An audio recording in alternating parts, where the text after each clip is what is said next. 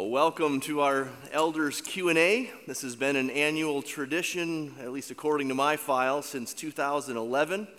It's a time for you to ask questions about our church, about leadership, about where we're going, about where we are as a church.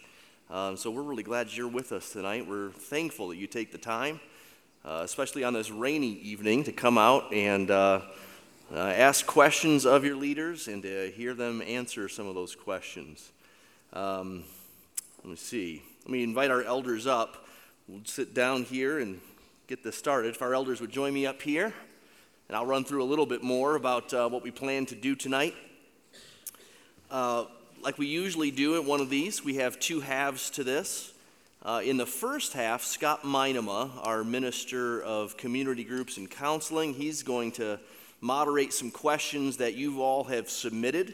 We'll give about half our time to questions that you've written in. And then in the second half, we'll set Asher Gryffindor loose. I'm sorry, it's just Griffin, not Gryffindor. Our Minister of Theological Training, he will go loose on the floor with a microphone and see what questions you have on your mind, either that you just brought in through the doors this evening, or perhaps came to mind as we were answering questions in the first half. So let me introduce our elders to you, or rather have them introduce themselves to you. How about each guy just share your name, your role at Desert Springs, how long you've been in that role or at the church, and then any family matters you want to share with everyone. Yeah, so Tim Bradley, I'm the pastor of Children and Family Ministry. I've been on staff for 13 years. An elder for 11 of those years, and Marcy and our kids and I have been members of the church for more than 20 years. Cool. My name is Tim Hickman, and I'm not yet an elder. I'm being appointed as an elder, Lord willing, this coming Sunday. Yeah. We've been at Desert Springs for about 5.5 years. My wife and I have 8 children, 6 girls, 2 boys, and love Desert Springs Church. My name is Ron Giese. I'm the administrative pastor here, the executive pastor. We've been here 10 years and got 1 wife, 3 kids, and 5 grandchildren, hopefully a few more in the next few years. I'm Peter Art, married to my wife Annette. We've been sojourning through life for 37 years together. We've got 3 grown kids, and we have 1 more grandkid than Ron does. We have 6. So 9 years, I think, we've been at DSC, and it's been a blessed time. I'm a non-staff elder, looking forward to welcoming Brother Tim Hickman on board this coming Sunday. Yeah. And I'm Ryan Kelly. I'm the preaching pastor here at Desert Springs. Been at that for 14 years now, and I have a wife and 3 kids at home and 1 away at college. So with that, why don't we have Scott Meinema join us? Where's Scott? Scott, why don't you introduce yourself? Anything more you want to add than Minister of Counseling and Community Groups for less than a year? No, I think that. Family matters? Yeah. Family details? Wife Janelle, we've been at Desert Springs now for about 8 months and are delighted to be here. We have four children, and they're all grown.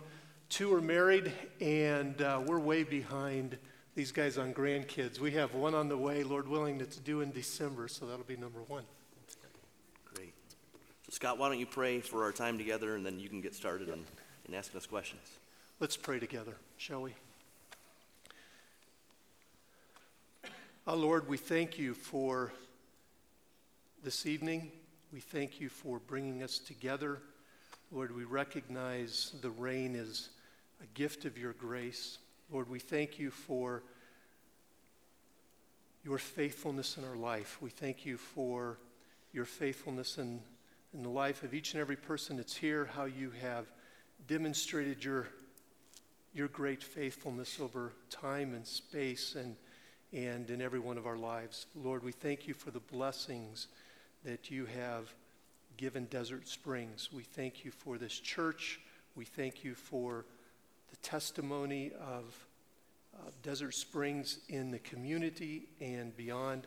Lord, we recognize that it is not of any person's doing, but it's of your doing. And Father, we ask for your help tonight. We ask that you would go before these men, that you would give them wisdom as they answer these questions that have been submitted. Lord, in all of this, we want to glorify Christ. We want to make much of him tonight. So Lord, we ask for your help. We commit our time now to you. In Christ's good name, amen.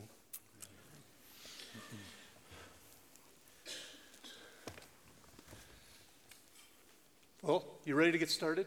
Let's do it. All right.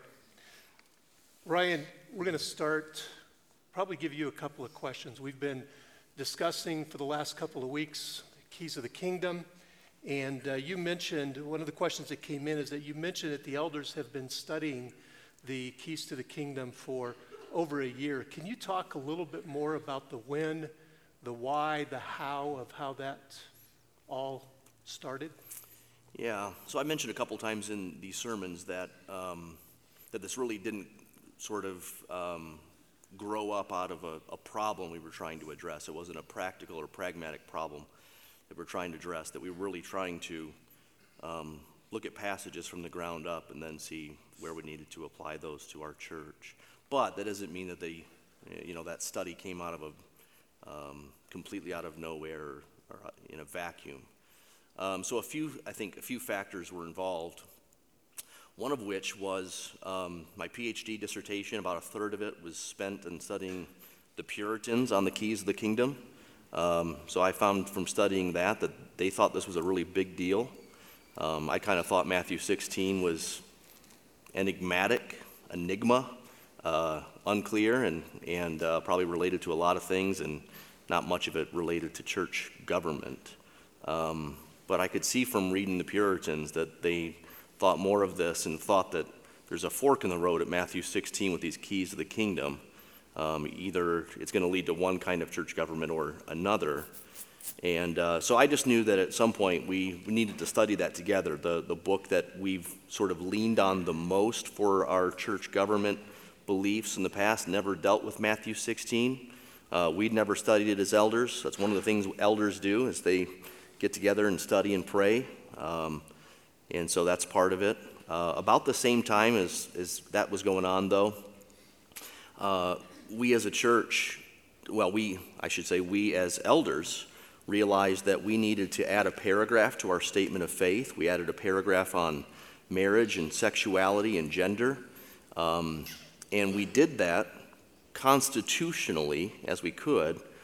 Just as elders, we decided that we would add that. But it felt funny to us. You all signed something, a covenant of fellowship, if you're a member here anyway, saying you agree with our statement of faith. And then at some point we added a paragraph to it. We felt like it was the right thing to do. We felt like that paragraph was something we've all just assumed over the years.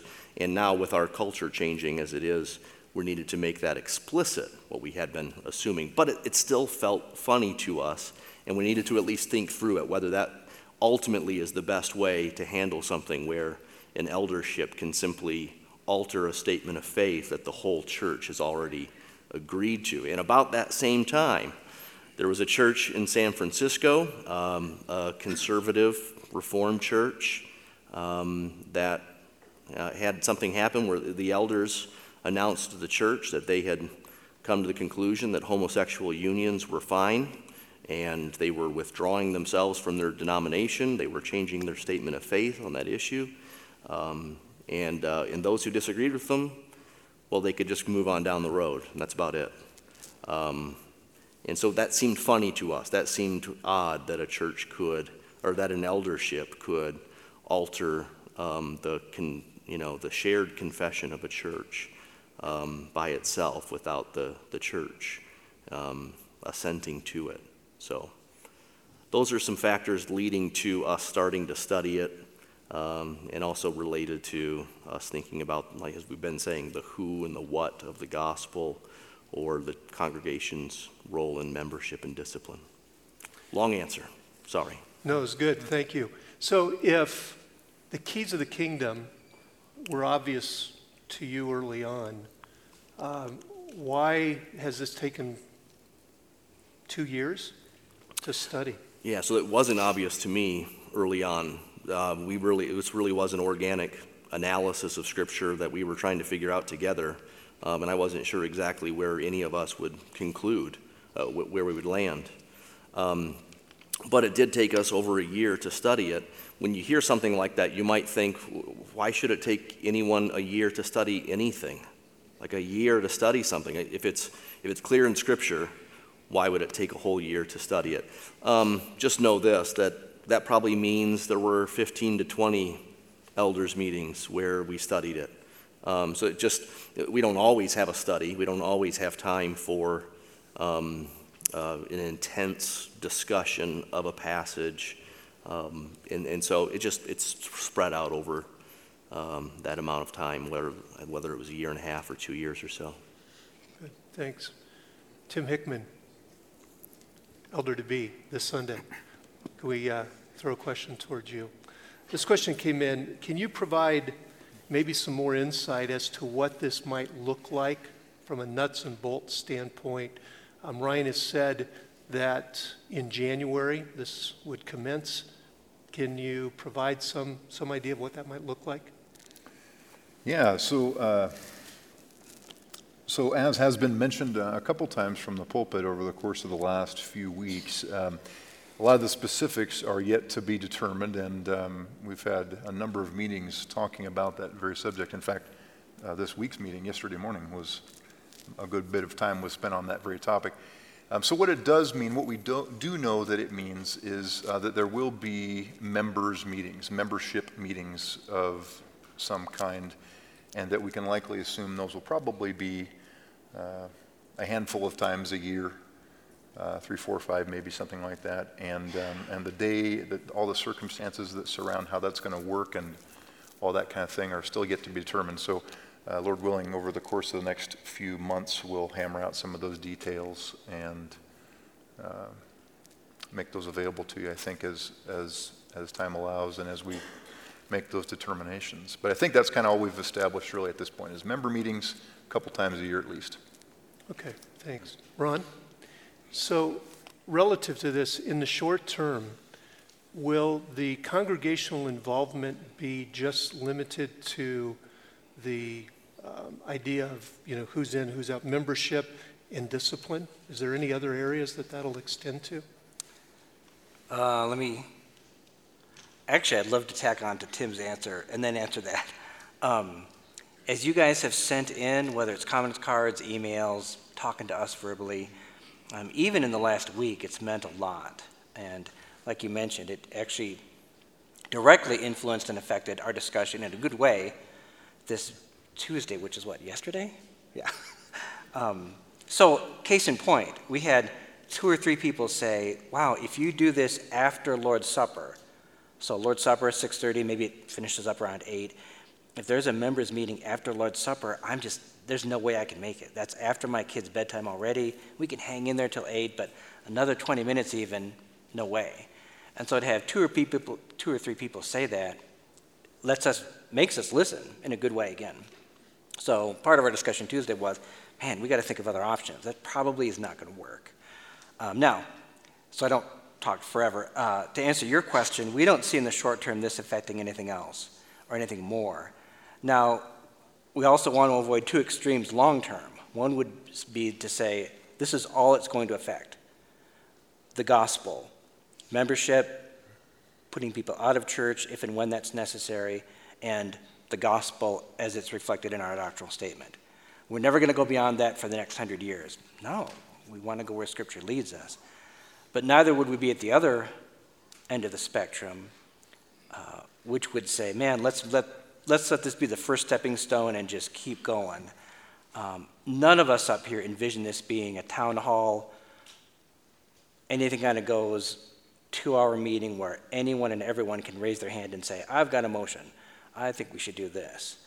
And none of us envision this being all of us having authority over spending, over budget, over, I think like Ryan might have said in a sermon, the color of carpets. So there are a number of things I think we can block out. but there may be some things related to the gospel that we'd want to talk about in the coming years. So I better just stop there and let you ask other questions. So in the short term, no. Okay, good, thank you. So while you're getting warmed up, another question. We're going to kind of turn the page from Keys to the Kingdom, if we could, and talk about facilities. Can you talk a little bit, Ron, about what DSC's policy is for use of facilities during the week by DSC members? Yeah. Let me give a real general introduction, because this could be 20 minutes. And if any of you have more specific questions, come talk to me, certainly. The general overview would be we might get requests, or we do get requests, from two groups. One would be ministries or organizations outside of DSC, and sometimes that's one of you being a member of that or having your kids participate in that organization, but it's not part of DSC, and it might not even be a Christian organization. So a sports banquet for a kids team that's played for a term. Your daughter takes piano lessons and the teacher wants a space for a large recital. She can't do that in her home with 30 students and all those parents. I could give you literally 50 different examples of those kinds of things. Those we say no to, mostly because we have to, or we'd be doing 2 or 3 a week. The other population would be membership interests. And for ministries of DSC, we do not only make the facility open, but we accommodate and serve various teams or ministries that wanted to have meetings here at the church. Maybe I'd also include in that our 4 ministry partners locally. So say CareNet, usually they do banquets at places much bigger than DSC, but if CareNet were ever to say, we want a place for 50 people to hold a meeting, they would go to Josiah, and Josiah would say, how can we help? We're here to serve you. He wouldn't say, oh, sorry, we don't want to put the time and effort into serving you guys. So mostly it's no to groups outside of the church, and I will save you guys a 10-minute sidebar on how that protects the main things that we're doing in missions and in preaching and so forth. But yes, to members groups. Okay, good, thanks. Tim, could you give us some examples of what, as far as members using the facilities, what that might look like, what maybe from past examples, or, but that seems to be a reoccurring question.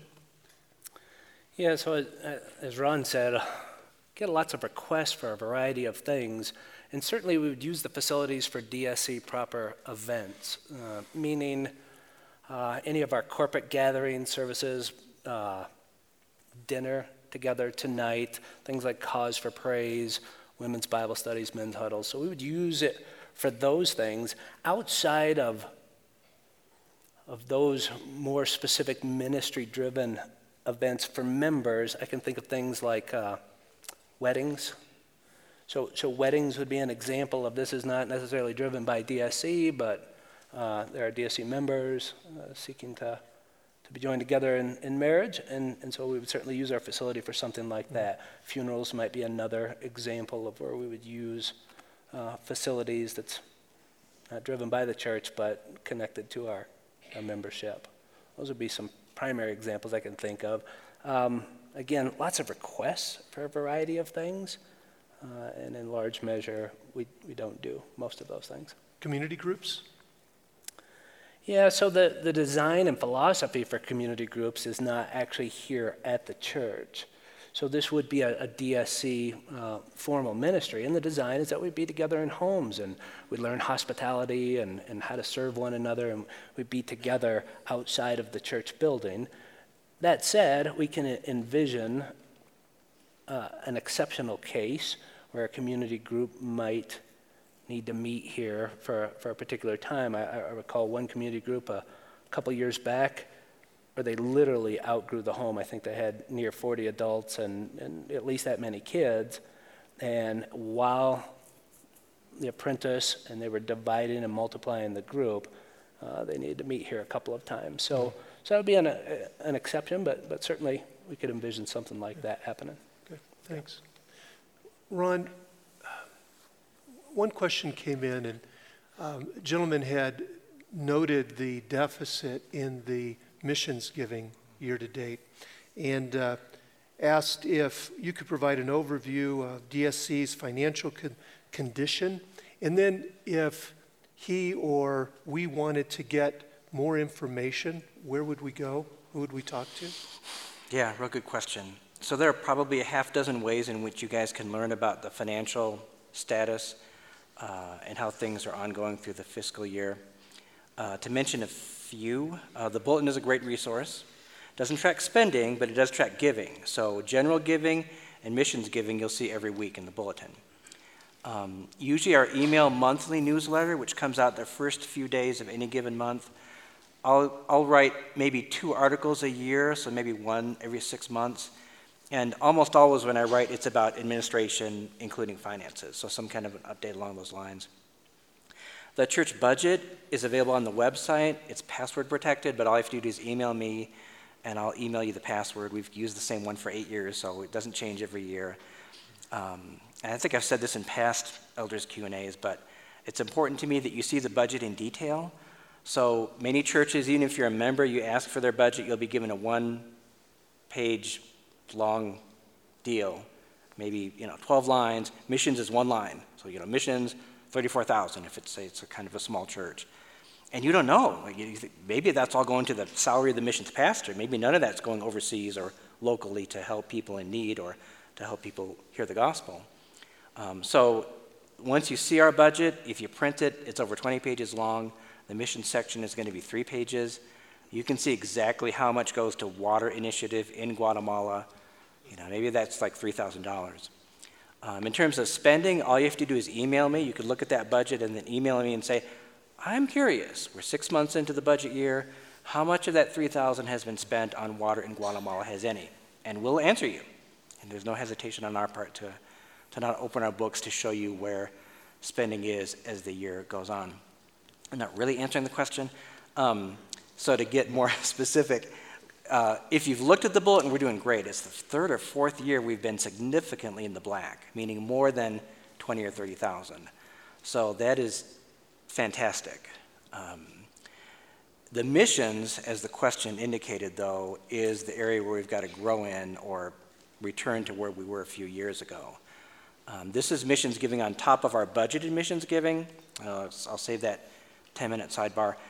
Basically what I would say is wait a few weeks. Josiah in Missions Emphasis Week, which is end of October, is going to spend some time challenging us to bump that giving back up. So we are behind. We'll probably end up 40,000 behind in our giving that now goes to North Africa. We call it church planting, and now that really means North Africa. So we've got a good reserve kind of savings account built up from years of past giving. So there's no urgency to that, but we need to bump that back up. So that is a need that we'll communicate more in a few weeks. Good, thank you. Tim Bradley, Ron mentioned church planning. Speaking of church planning, how's Christ Church doing? And then from a financial perspective, how long will we continue to support them?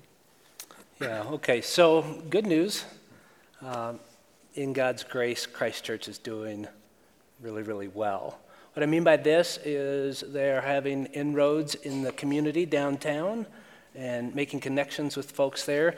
They're now a year into the church plant, so they had their, what maybe they called their soft launch, which was the launch team for 3 months and then open to the public in November of last year, but they've been meeting together since last August, so a year.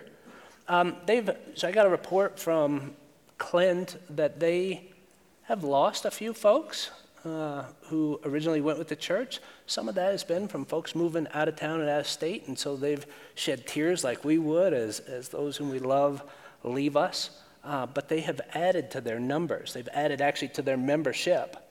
And so their membership presently, they went out with 75 adults, and their membership now presently is 125. So they have a plus of 50 in about a year's time.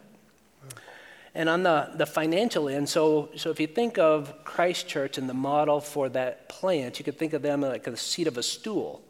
And then there were 4 legs supporting that stool financially, DSC being one of those. And so in year 1, what DSC was committed to was up to $50,000 of support for Christ Church. So So the members who left DSC and went with them are another one of those legs, but $50,000, anywhere between $25,000 and $50,000. And then in year 2, which we're entering now, DSC is not actually committed to any financial obligation with Christ Church. Yet what we've committed to them is that we would consider up to $50,000 again. At present, we're not anticipating that particular need. So as their membership is growing and as giving is increasing, it seems as if DSC will no longer need to support them financially, at least not in the regular things that we project. There certainly could be unexpected things that we'd want to encourage them with and help them with if we could. Thank you. Yeah. Peter, we had a lot of questions that came in with regards to the elders. And there's a number of them that had to do with why so few elders. So we have 4 elders. One that is, Lord willing, will be joining the elders on Sunday. But could you provide an update as to where we are bringing on more elders? Yes, certainly. The leadership of any church is an important thing to constantly be renewing, developing, and growing, I think. We currently have less elders than we would like to have. There's no doubt about that. Scripture is very clear, gives us very good guidelines on who should we be looking for in terms of the biblical qualifications for elders, and we take those very seriously.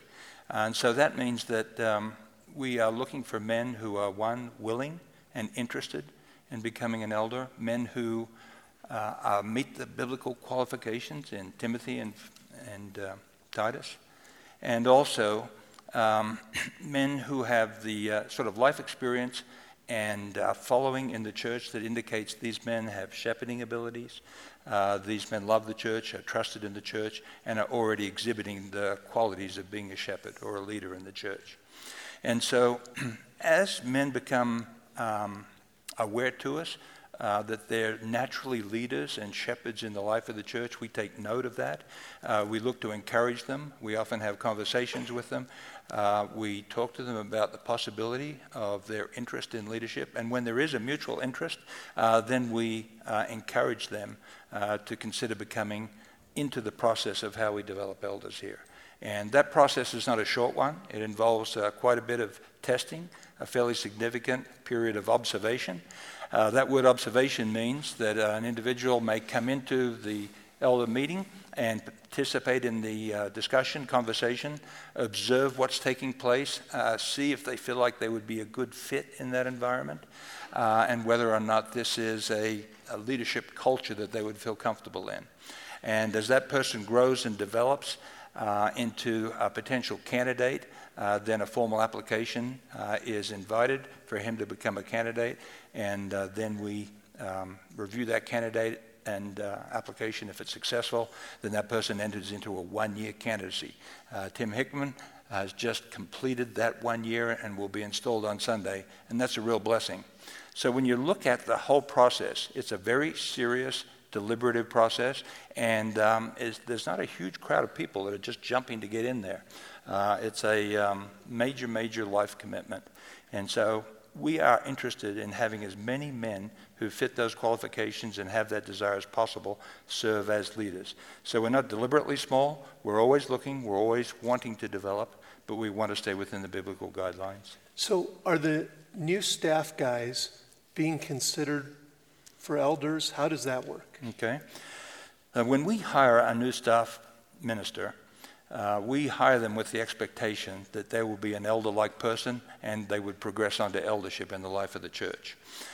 That's not necessarily going to take place within a year or two. Sometimes staff ministers are quite young. We have several staff ministers who are very young in our church staff, and that's a blessing. And oftentimes that means maybe a little more life experience, a little more experience in leading and fellowshipping and shepherding in the church is desired by the elders before we take them into the candidate process. So they may have a fairly short observation period, but then they would, when the time is right, enter into a full year of candidacy, just like everybody else. It's not automatic that a staff minister will become very quickly an elder. They will go through the same testing period that non-staff and lay elders will. Good, thank you. So, Tim Hickman, is there some ways that our church family can be praying for our elders? Oh, man. Yeah. What a blessing to get that question. I'll tell you, not unlike probably the rest of the members, elders have the same needs and concerns as the rest of the body. So in Romans 13, I think Paul talks about, goes from using language like you to using language like us. This is the Apostle Paul speaking, and he goes on to say toward the end, or maybe the middle of the chapter, I think, be clothed in Christ and put off the desires of the flesh. And I think we would all agree, I think the desires of the flesh are common.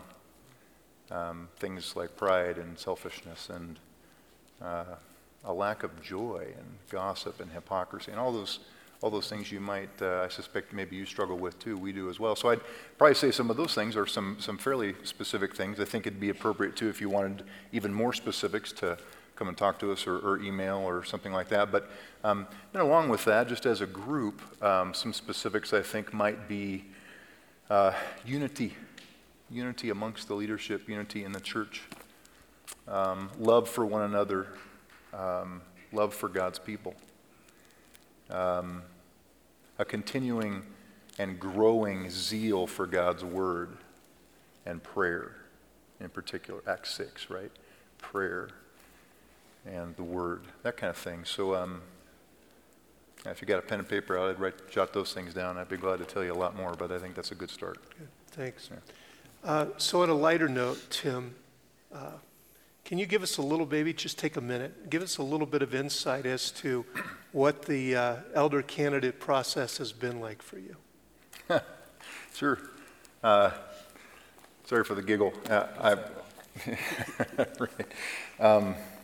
Well, I'll tell you, early on, I felt as though the process was probably a little slower than I wanted it to be. I was very, I eagerly anticipated, as it says, the process, which I think was good. But I'll tell you, I think the process is appropriately slow, for lack of a better way to say it, at times, and appropriately deliberate. And one thing I've gleaned lots from these men up here over the last couple of years, but one thing I have learned and to really appreciate is what seems kind of slow is really an effort to be wise and proceed prudently. And I think there's a lot of wisdom in that. So not dragging their heels on things that don't need to have your heels drug on, but being appropriately slow and deliberate where that's appropriate. So so that process for me began, I think, kind of the early stages of the process in 2014, May-ish, so 2.5 years ago, thereabouts. And as was mentioned, the process is extensive, but again, I think appropriately so. And a lot of prayer and consideration and discussions, and a lot more prayer and consideration and discussions going on through that process. And then when, as I think Peter mentioned, then an elder, potentially an elder candidate, is invited into observation for a season that may be several months, maybe a year or even more. And then again, as Peter said, if it's decided that that's a good way to proceed, then candidacy is officially introduced, and that process is, I think, according to the Constitution, at least a year. Okay. To answer your question there. Scott, can I just call an audible and have our observers stand up and we can identify them? So if you're an observer right now in our elders meetings, so we got, 6? So these are staff guys, plus Sandy Beauchamp and Scott, who's up on the stage here. So that just tells you who, you can sit down now, thanks. That just tells you that we're being aggressive, you could say, with adding to our elders. So if you look on our eldership, webpage, and you see 4 guys and maybe one's a candidate or something, you might think, oh boy, that's really a little group. And in some ways it is, but do remember community group leaders are sort of another layer of shepherds. There's no way that even 8 elders would sufficiently shepherd the current membership that we have. So community group leaders are a layer of shepherding, and know that we're also looking to add to our numbers here with the guys that just stood up. So pray for them. Thank you. Well, you guys look like you need a little bit of a break, so we're going to give you a break. We had some questions that came in with regards to our adult education and theological education. So we're going to ask Asher to stand and answer this question if he would. Asher, can you provide an update regarding adult education? Someone actually asked, what is Asher doing with regards to theological education and equipping?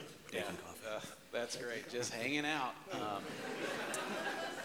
My name is Asher. For those of you who I haven't met or don't know me, my wife and I have been here for about 5 months now. So coming this weekend will be 5 months, and it's been really awesome, and we feel immediately a part of the family. That is a great question. Let me answer it in 2 ways quickly. So the first part is trying to naturally get a lay of the land of where DSC has been adult education-wise, what people have gained from it, where people want to go with it. So just asking a ton of questions from different kinds of people, whether it's, how did this work on Sunday morning? What do you think about Saturday morning or throughout the week? What are the times that you'd like to intake Scripture with other people? The second part has come from within that brainstorming in my own mind, which can take a long time, on thinking through how people can delight in the law of the Lord together. So where I see this going, without the Lord stopping it, is the Desert Springs Institute is what I keep calling it and what it's been called to me. So the Desert Springs Institute being almost an umbrella organization where a couple of things take place throughout the week, throughout the lifespan of a believer here. The first one is, I'm going to call it encounter. So how do people encounter Christ in this church? That could look like evangelism opportunities. That could be evangelism classes. That could be you being trained in that. The KC, Knowing Christ, Knowing the Church, could be a part of that. How do people encounter basic Christianity, who Christ is, questions within that apologetics? So encountering. And you know where I'm going with this. I've got 3 E's. So the second one is edification. So those who are Christians and they want to mature practically within their life. So that may look like Claris, where our church puts a lot of effort into hosting this conference, primarily for the church. So unique thing in this area and in the country, certainly, where we put a lot of ammo into that. Another way might be just having classes on systematic theology, Christology. How has the Bible come together? What's the history of church life? What's the history of this church? So where people together in this church are being edified in the faith, and also branching off from that, partnering with Scott in community groups, where community groups can explore into that, or discipleship relationships can come from that. The next category, I don't want to say level because it's not like a rank, the next category would be education. So for those who are wanting almost formal education in Christianity, some of the conversations I've had in the last couple of months have been with different seminaries, most notably Midwestern Baptist Theological Seminary and Southern Seminary, where they partner with churches pretty regularly to offer master level courses and credit where people are doing the work of the ministry inside the church. And if you are interested in credit towards a seminary degree, they work with that. Some of the things that our church already does, like the Simeon Trust, where, this next week, 50 pastors from around the area and the country are going to come in and learn different principles of preaching. That's being educated in how to train others for the sake of the ministry, for the sake of the word work. So different things that I'm trying to gather is, one, knowledge from people who have already been here and know what they're doing. What do they like to do, so I don't blow anything up? But then second, how do we kind of harness that into an understandable way so that when people join up with this church, that if I want to be edified with the word, here are a couple of things that me or people in my family can do. Or if I have this inkling towards ministry, if I'm a man or a woman and I like teaching other men or women about the Bible, how can I grow in that? Well, we've got a brainstorm up here on stage of people who would love to teach you how to teach other people about the Bible. So let's unleash that in a more formal way. So what I envision is elders administering the word from the pulpit and within the people, and also using the giftings of our church of men and women who want to edify one another. And so hopefully going forward, maybe this spring, not to tip my hand anyway, maybe this spring talking about unleashing the Desert Springs Institute. A lot of powerful words there. I feel like a weatherman, just going to unleash it on people. So Thank you. yeah. We've been unleashed on. All right, well, back to you all. Tim Bradley. Yes. Have we ever considered going to one service? And what are the issues with, we're in two services now. There's a lot of questions came in. It'd sure be cool to go to one service. What are some of the issues? Yeah, so we don't have a particular conviction that by being in two services, this is two churches. We believe this to be one church, and we gather together in two gatherings on Sunday morning, for example. Some of the issues would be logistical. And so what do you do with childcare, for example? Do you encourage, if the church gathers at one time and you have childcare, do you encourage members of your church to forego corporate worship? So there are other churches that do this, and we're sure we could learn from them if we would ever consider that. I think one of the primary logistical issues for us is the church at present is too big for our facility. So you might get the appearance when you're in services on Sunday morning that, there's a lot of empty seats. But if we were to take our average of both services and we were to put that together, it would put us certainly above 80% full and maybe even 90% full. And as the saying goes, 80% full is full. So at present, in God's kindness, there are too many folks gathering here at Desert Springs in our current facility for us to go to one service. We'd be open to the idea. Lots of benefits that we could see from that, pros and cons to both. Good, yeah. Thank you. Ryan, what are some ways that DSC partners with other churches? Yeah, a number of ways. So Asher just mentioned the Simeon workshop that's coming up. That'll be pastors mostly from the state, somewhat from the region, a few coming from Montana and Tennessee and such. But those are mostly pastors we know, pastors we get together with often. There's overlap between, say, a Simeon workshop here in town and our TGC regional chapter, which our church is privileged to host. So that's about 35 pastors or so they share a whole lot of theology and shared conviction about ministry and ministry philosophy. So we meet quarterly for 3 hours each time, and then other meetings as well, and other relationships and friendships sort of blossom out of that, out of those meetings.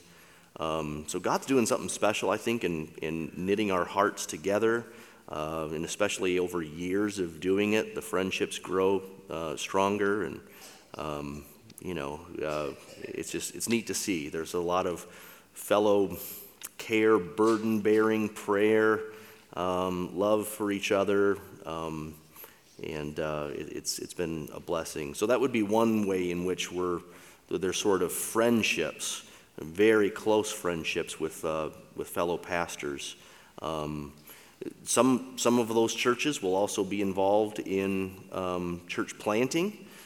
So this church financially supported a church down in the international zone, Spanish-speaking church. That's also part of our TGC regional chapter.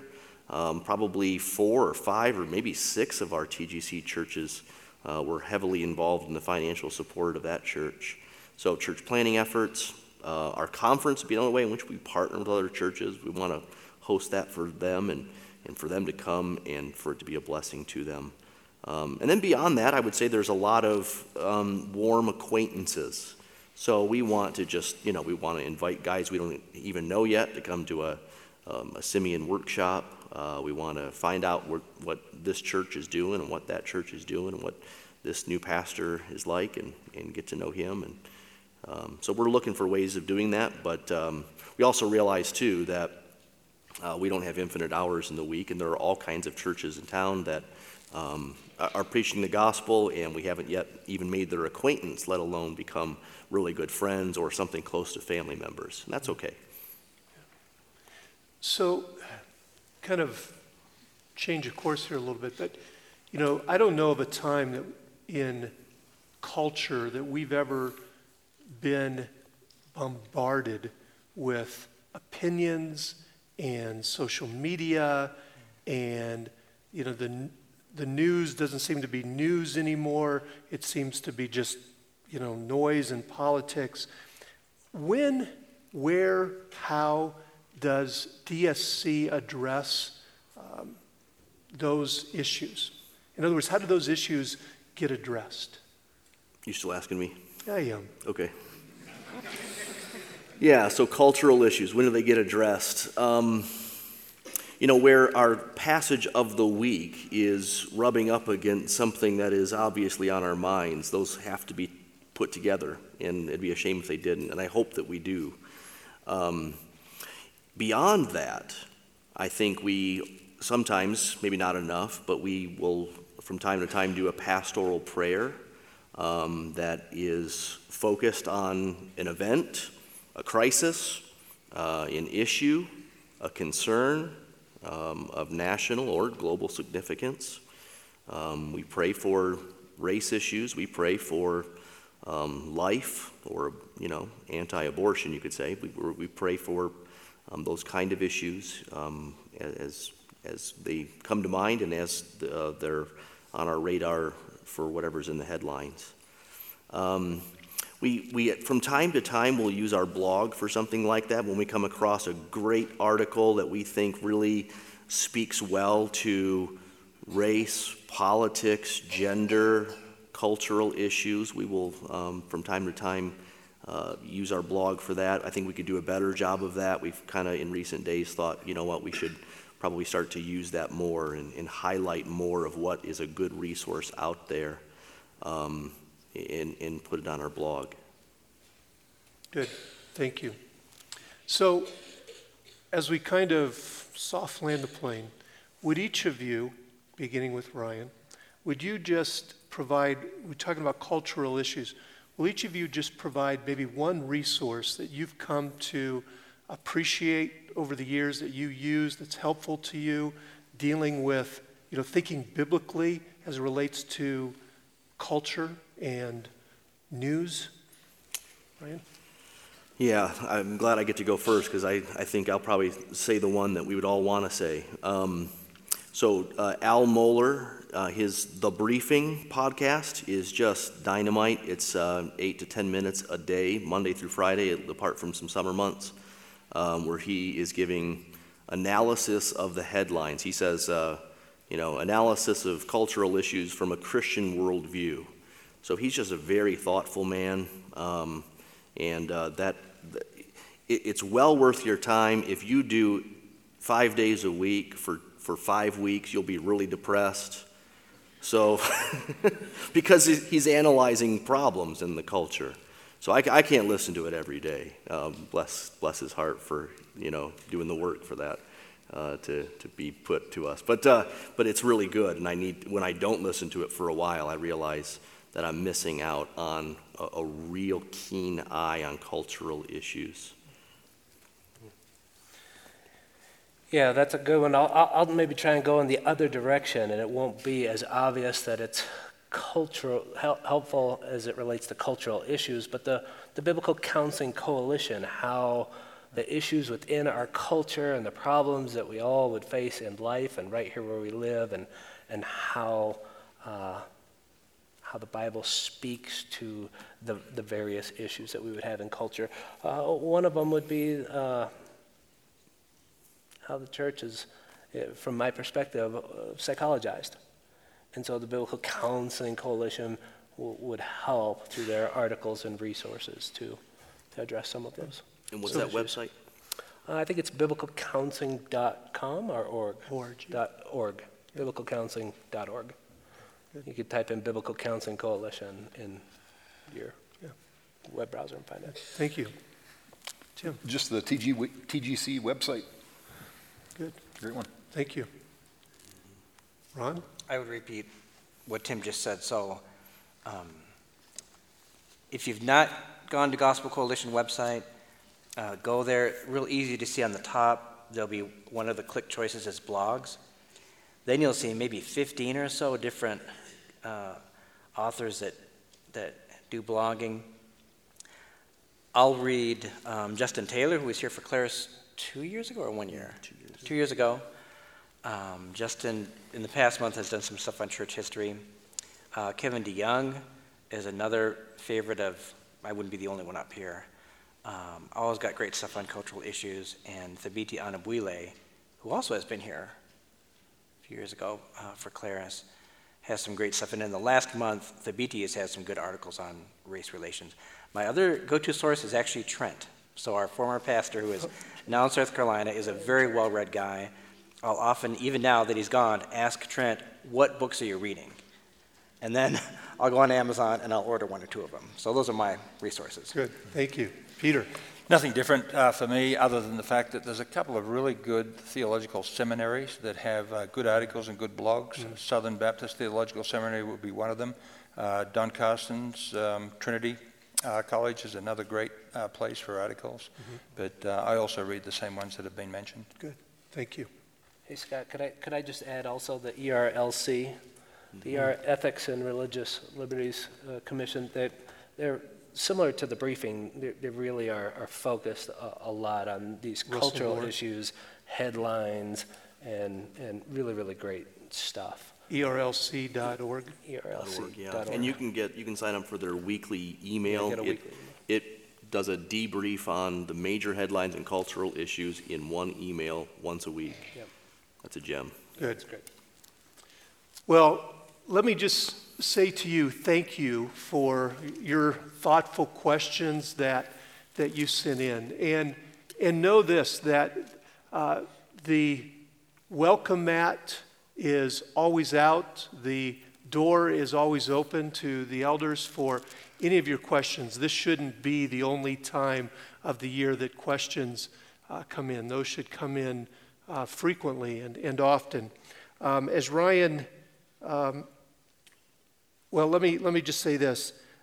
If, for whatever reason, maybe you asked a question that didn't get answered tonight, or perhaps one of the answers spurred another question, let me give you a couple of suggestions on how you might want to proceed.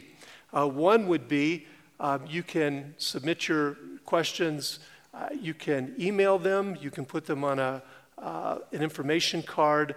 What I'd recommend is getting a hold of these guys and letting them buy you a breakfast or a cup of coffee. That would be my recommendation. Okay. The other option would be to get a hold of Asher, and because as the second part of our Q&A, Asher's going to be navigating the floor and fielding your questions from the floor. So with that, let's turn it over to Asher. Hey everyone, I'm still working, so this is what I do all day. All right, yes, all right. So we're going to take a couple of questions, handful of questions for many, many minutes. A couple of ground rules. One, I may not give you the microphone. That doesn't mean I don't trust you. This is just my opportunity to be a game show host. The more concise your question is, probably the more concise their answer will be, and also more questions that we can get to. I don't know why I'm walking around. My wife's over here, so I'm going to stand by her.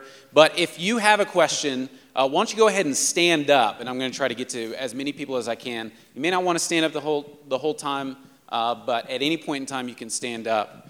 And I've got 6,000 steps so far today. My goal is 10,000. So here's our first question.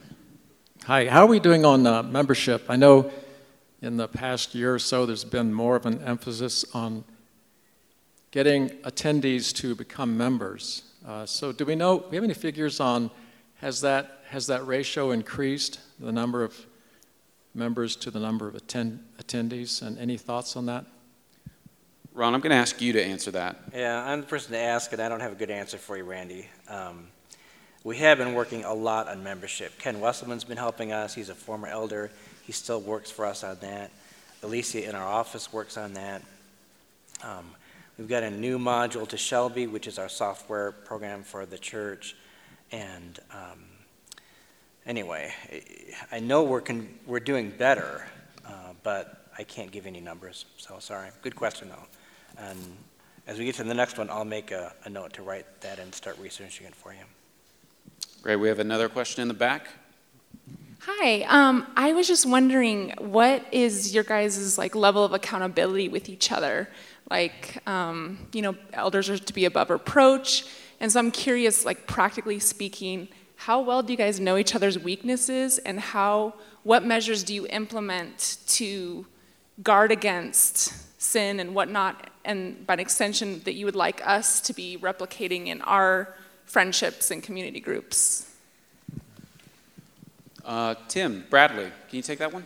Yeah, so there's a variety of ways of going about this. We would all have relationships outside of the eldership where we would seek and pursue accountability.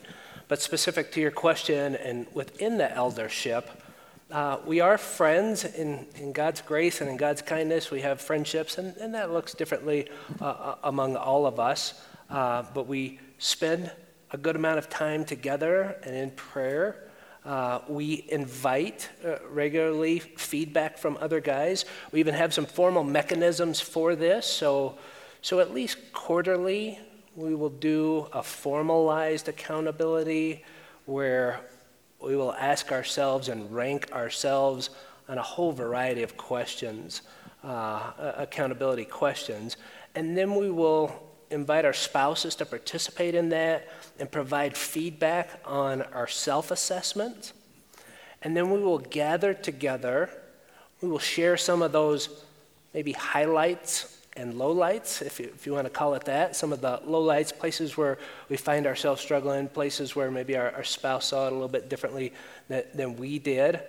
And then once we do that as a group, then we will pair up with one other guy in the group and go and have some intentional time to go deeper on those lowlights, to get feedback, to get encouragement, rebuke where needed and necessary. And so there are some formal mechanisms. We want to be open books to one another. Our wives would be a good part of that. I feel like Marcy could talk to any of these guys about anything, and so we want to welcome that. And so there's a variety of ways we would seek to tackle that and address accountability among ourselves. Yeah. Great. Other questions? Yeah. I'm sorry, if we could, Bill Anderson. Say, I'll go back here and then circle back there. If you could say your name as well. Pretend I don't know you. And then. I'm Lynn Hogan. I was just watching the news before I came, and of course, the disaster in Puerto Rico, and we're just entering the holiday season. Does the church sponsor like Samaritan's Purse and some of the Compassion International and some of the charities that the children are going to need coming into this holiday season? Yeah, let me start by taking that. Whenever there's a disaster that's, more significant, which happens several times a year in our world, and even in our country, a couple times the past few weeks or the past month because of hurricanes. Josiah will often get with Clint, and they'll talk and see what can be done. To give you an example, Josiah found a church that I'll talk about a little bit on Sunday in the Welcome Spot that we're going to help in Texas because of that first of the series of hurricanes that hit. So sometimes we won't give to something general. Sometimes we will, but sometimes we won't give to a general, larger organization. We'll find a church to minister to and with, knowing that that church won't only minister to its membership, but the community outside of the church. So in many cases of these natural disasters, so to speak, we'll want to work through churches. We've done that in Central America, in Asia, and other parts of the world when disasters have hit. So that's at least the beginning of an answer. If Josiah comes up to answer a question later in the evening, he can add to that.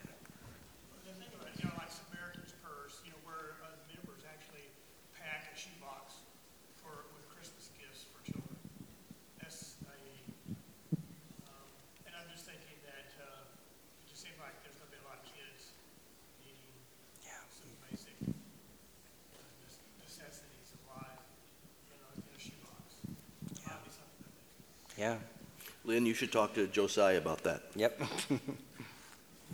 Great, we got another question here. Yeah, my name is Jeff Marshall, and the question I had, hopefully I'm not misunderstood, but I actually had this question when I read one of the emails you sent out earlier a few months ago where you mentioned that you lean a lot on the ELRC and whatnot. So without getting too much into it, because I've read quite a bit and corresponded with some of the same gentlemen that you mentioned, like Tabiti and as well as Russell Moore and those guys, would the heart of if those are cultural resources that you're leaning on, would the heart of the eldership as a whole, or maybe it's independent and individual, on all of the racial stuff that's essentially culturally where leaders of the gospel are leaning first upon race or upon who you vote for, because I know Russell Moore kind of did that and then kind of apologized, and then Tabiti does that quite a bit, actually, where it's sort of race first lens down through that. Would you guys agree with that approach, or agree more with a family of God, kingdom, white, black, Hispanic, Asian, and then down through that lens that we're all on equal footing based on our citizenship in a new kingdom, in a new family first? Does that make sense, the way I'm asking? So one thing I would say is that just because we mention someone or an organization as a resource doesn't mean that we're going to agree with every tweet, every post, every article. So that would be something just to tuck away. That doesn't mean wholesale endorsement across the board here. So we really don't spend a whole lot of time talking about, so-and-so's last blog post. Do we all agree with it? We've got other things to do. So I don't think you would have necessarily some sort of unified position on every race and every headline issue that could be talked about. We just don't have time to try to figure out unity on those kind of specifics. However, do we have certain convictions about race and unity and the people of God and what the gospel does, that it reconciles, the dignity of those who bear God's image? Absolutely.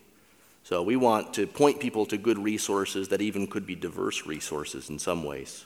So, some things that Al Mohler would say, Tabiti wouldn't say. Some things Tabiti would say, Al Mohler wouldn't say. We're okay with that. We're just trying to point you to some resources that might help you think through some issues. Great, thanks. Yeah. All the way in the back here.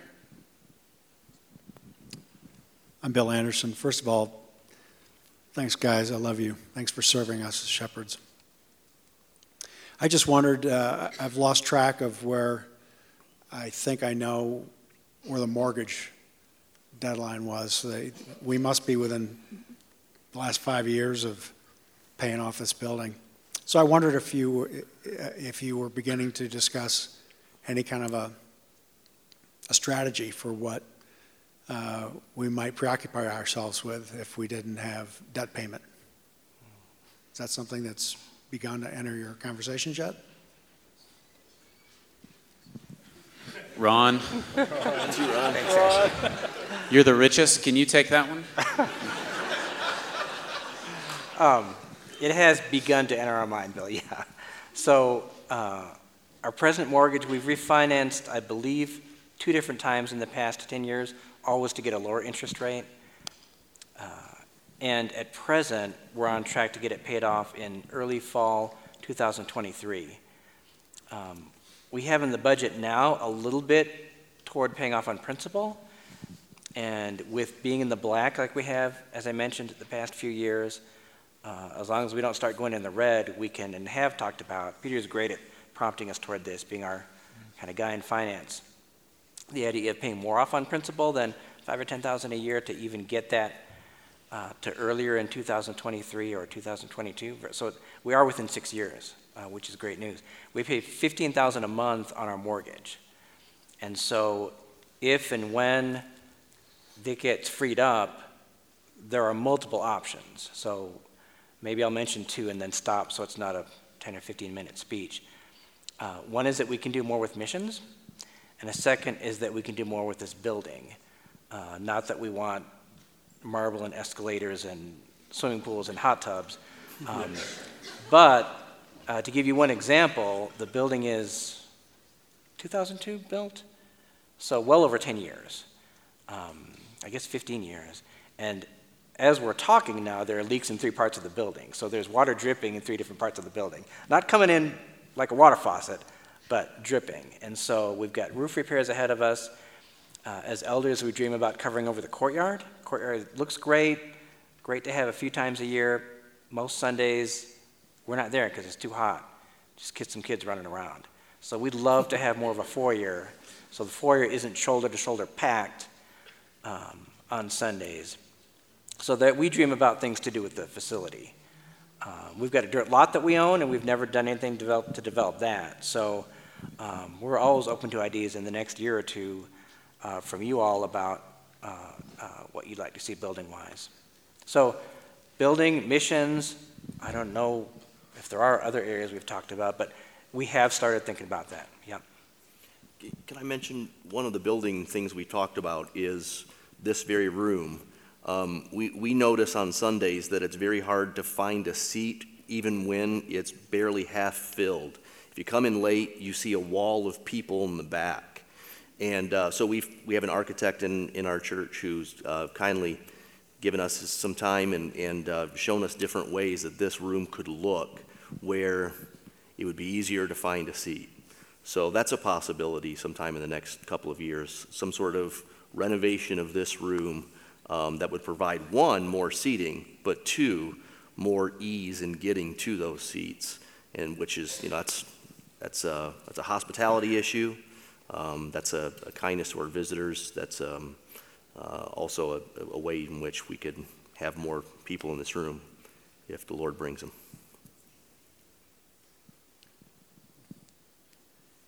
Still got time for more questions.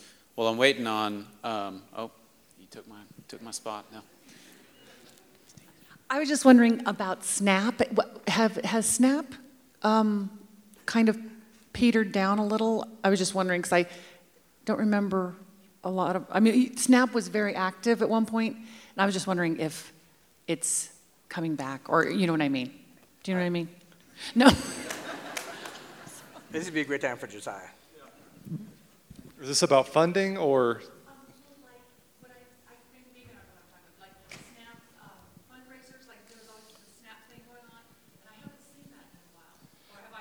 No, that's a good question. Okay, just making sure. So SNAP is our project where we have 2 families in North Africa. And so we had fundraisers for them before they went out to kind of raise a savings account for them and to establish funding for them to go. And so we haven't done as many of the fundraisers lately because we don't want to have too many fundraisers. There's always that balance we're talking about where we don't want to always feel like it's missions time. We got to ask you for money. But we are going to ask you for money in Missions Emphasis Week. We're running about $40,000 deficit for what it costs to keep our missionaries in North Africa. And so we're going to ask for the congregation to be praying about making a sacrifice of continuing the idea that Clint started, which was a $1 a day or $2 a day or $3 a day commitment from families to be able to help support the SNAP fund. So that is something that we are praying about, something we're talking a lot about, and we're going to be talking a lot about it during Missions Emphasis Week. So thank you so much.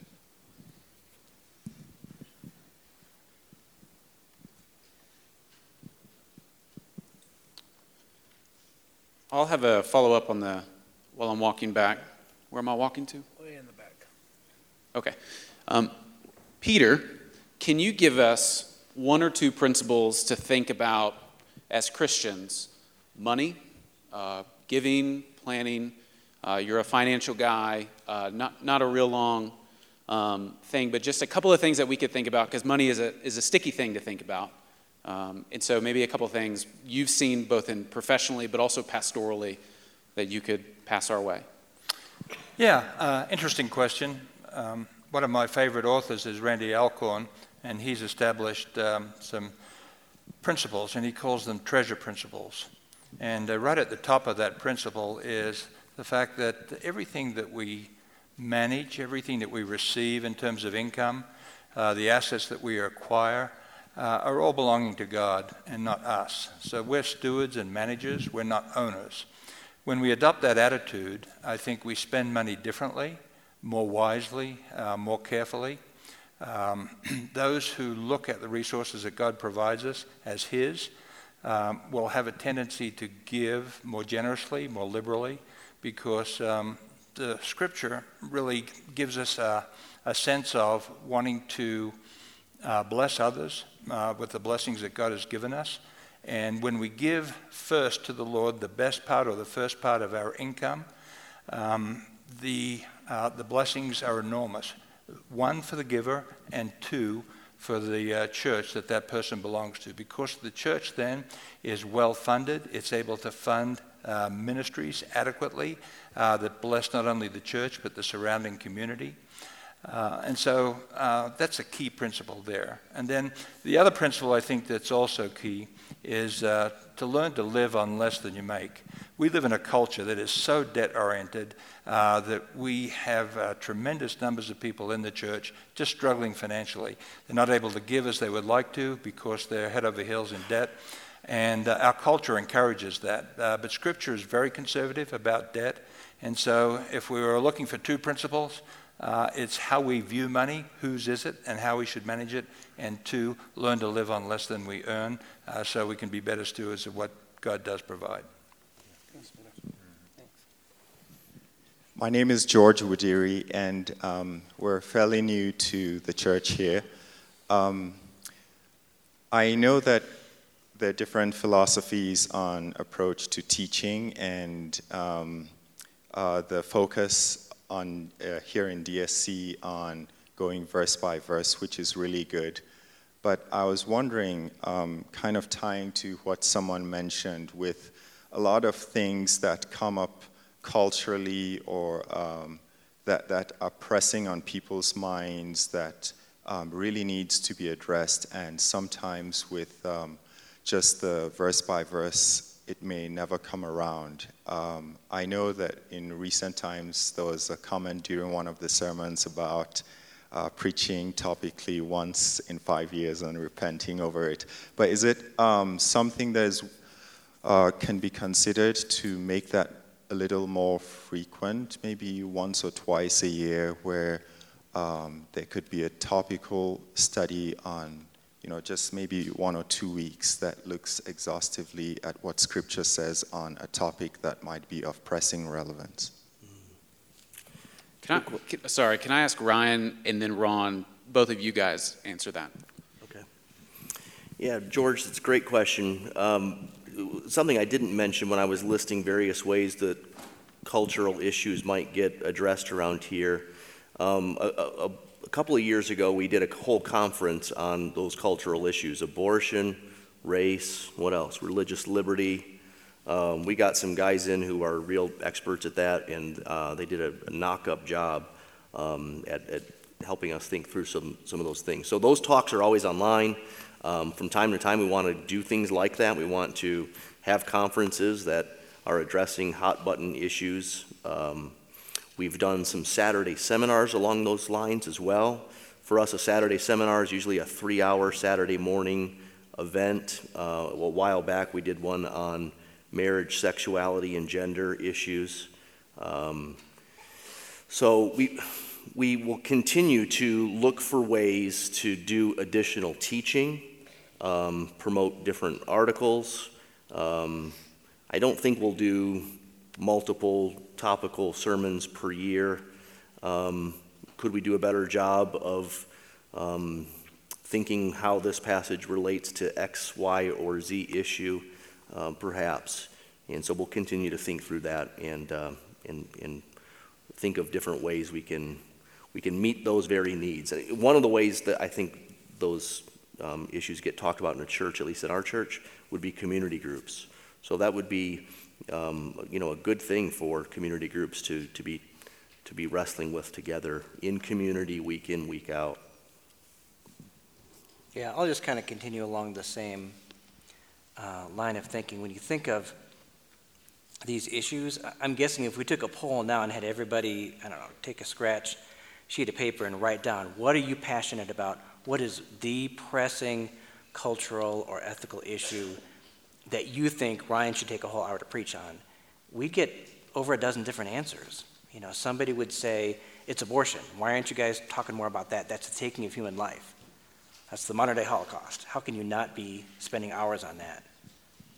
Another person would say it's trafficking. That's the slavery of our day, human trafficking worldwide. How can you not talk an hour about that? Another person would say it's race relations. That's so divisive in our country. It's such a hot issue that's got to be addressed. So we agree with that. Those are things that have got to be addressed. We would just disagree at times on the venue.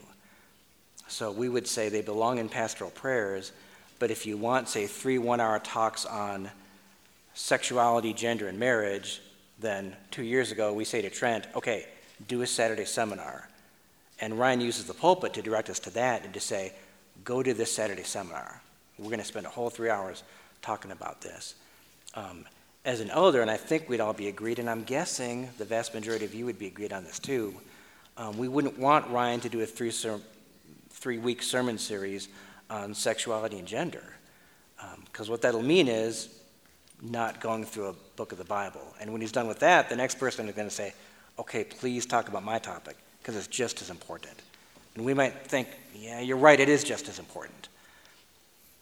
So we know that God's counsel is found in 66 books, 39 Old Testament, 29 New Testament. They're all there for a reason. Each one answers 2 or 3 key questions. Each one answers them uniquely. And often, that book and its picture of Christ will lead to very direct and practical change in terms of things like race relations or human life or valuing people because of how powerful the gospel is. So some of our philosophy is we look at the Bible and let that affect other things. We don't focus on the other things, which can lead to a bunch of errors. And I know you're not proposing that, George, that we stop the Bible and start focusing on these other things. So those are just a few thoughts that go through our minds. We in no way want to say, this doesn't need to be mentioned. All we care about is the Bible in every context, on every level. But on Sunday morning, that will always be the focus. And when we see needs, we'll look to other venues and invite people, promote them, but not ask Ryan to do, again, a 3-week series on a topic. I know we need to wrap this up, but just one thing that comes to mind, too, related to this is not long ago I made this scratch list on a sheet of paper of what happened in the first century in the Roman world that was just absolutely earth-shattering. Like, we do have some really big things happening in our country and in the world right now, and you know what they are. I don't need to list them. But you think of Nero, you think of events, you think the Great Fire of Rome and all that took place, and then you look at what is covered in the letters of the epistles, and the focus is on Christ, right? I mean, it's not, even though persecution as a general category is discussed, specific instances of persecution isn't really discussed. The focus is on the church being the church in the midst of that culture, and their eyes being on Christ and setting their hope on his return. So I just find that remarkable, that when Paul decided to write to a church, he was not writing about current events. He was writing about things that supersede current events in the midst of those horrible circumstances they found themselves in, which are far more divisive, violent, threatening, etc., than the ones we find ourselves in this country right now, even though these are unusual times. Well, it's 7:56, so I'm going to wrap this up and then hand it over to Ron to pray for us, and then dismiss us. This is my first Q&A, and it was awesome because you guys asked really good questions and questions about the church in particular. These guys are not hard to find if you have follow-up questions, you want to ask more things. They might direct you to other people who can answer that. All of their email addresses are on the website under the leadership page. If they're a staff guide, it's their first name and at desertspringschurch.org. They would love to hang out with you and talk with you, dialogue with you. So don't let this be the last time until we meet again in this format until next year. Ron, I want to kick this back to you and have you pray for us as a church, pray for our protection as a church, and that we'll see Christ through all things. And then will you dismiss us after that? Yeah, you bet. Like Asher or someone, maybe Scott mentioned, feel free to use the comment cards or email or coming up to any of us through the whole year. So it's been great the last 2 weeks, especially the last week, to see things come in. And like we said, we use those and pay attention to those and read them, talk about them in our meetings. But don't let this be the only time during 12 months that you feel like, oh, this is the time when elders are open to feedback. So it'd be great every month to have people fill out communication cards. Just remember, if you don't put your name on it, we can't really respond. But if you put your name, then we can email back and say, man, let's meet, or here's that quick answer, because we can do it by email. But we'll accept them either way, with or without a name. They're all good. Let's pray. Father, thank you that you have said in your word that the church is the pillar and support of the truth. We thank you that we can hold in our hands collectively the truth, which is both teaching and Christ himself. Can't help but think of the father of the title of John Piper's book, God is the Gospel. And so we thank you that we can hold that truth, that we can hold it forth to others. We thank you that you have also said that Christ on the cross has destroyed the dividing wall between Jew and Gentile. Father, we thank you that there is one people, God's household, as you've called it in the New Testament, and that we are a part of that and have the joy of being a part of that. That those of us in this room can take part in a figurative kitchen or foyer or garage or backyard, and that we can roll our sleeves up, work side by side with joy in the name of Christ for his glory, in serving others and in holding forth the word of truth, the gospel, the person and work of Christ. Thank you for all these things. Father, as we don't just contemplate, but actually step into, as a congregation, having a little more responsibility while still being an elder-led church, but all of us having more responsibility in terms of the gospel and members. I pray that you would help us do that with graciousness, that you would help us do that with wisdom as each of us on his or her own searches the scriptures, that you would help us to give words of encouragement to those that lead the teams that we're on. Father, we look forward to Sunday with great joy, singing and sitting under your word, greeting each other and greeting visitors. And help us tomorrow on that not Sunday day to glorify Christ, meditate on his word, and greet and serve others that you bring across our paths. Thank you for this evening, for the spirit of unity in this room, and the hearts that you have made alive by your Spirit and the word of Christ. Amen. All right, you're dismissed.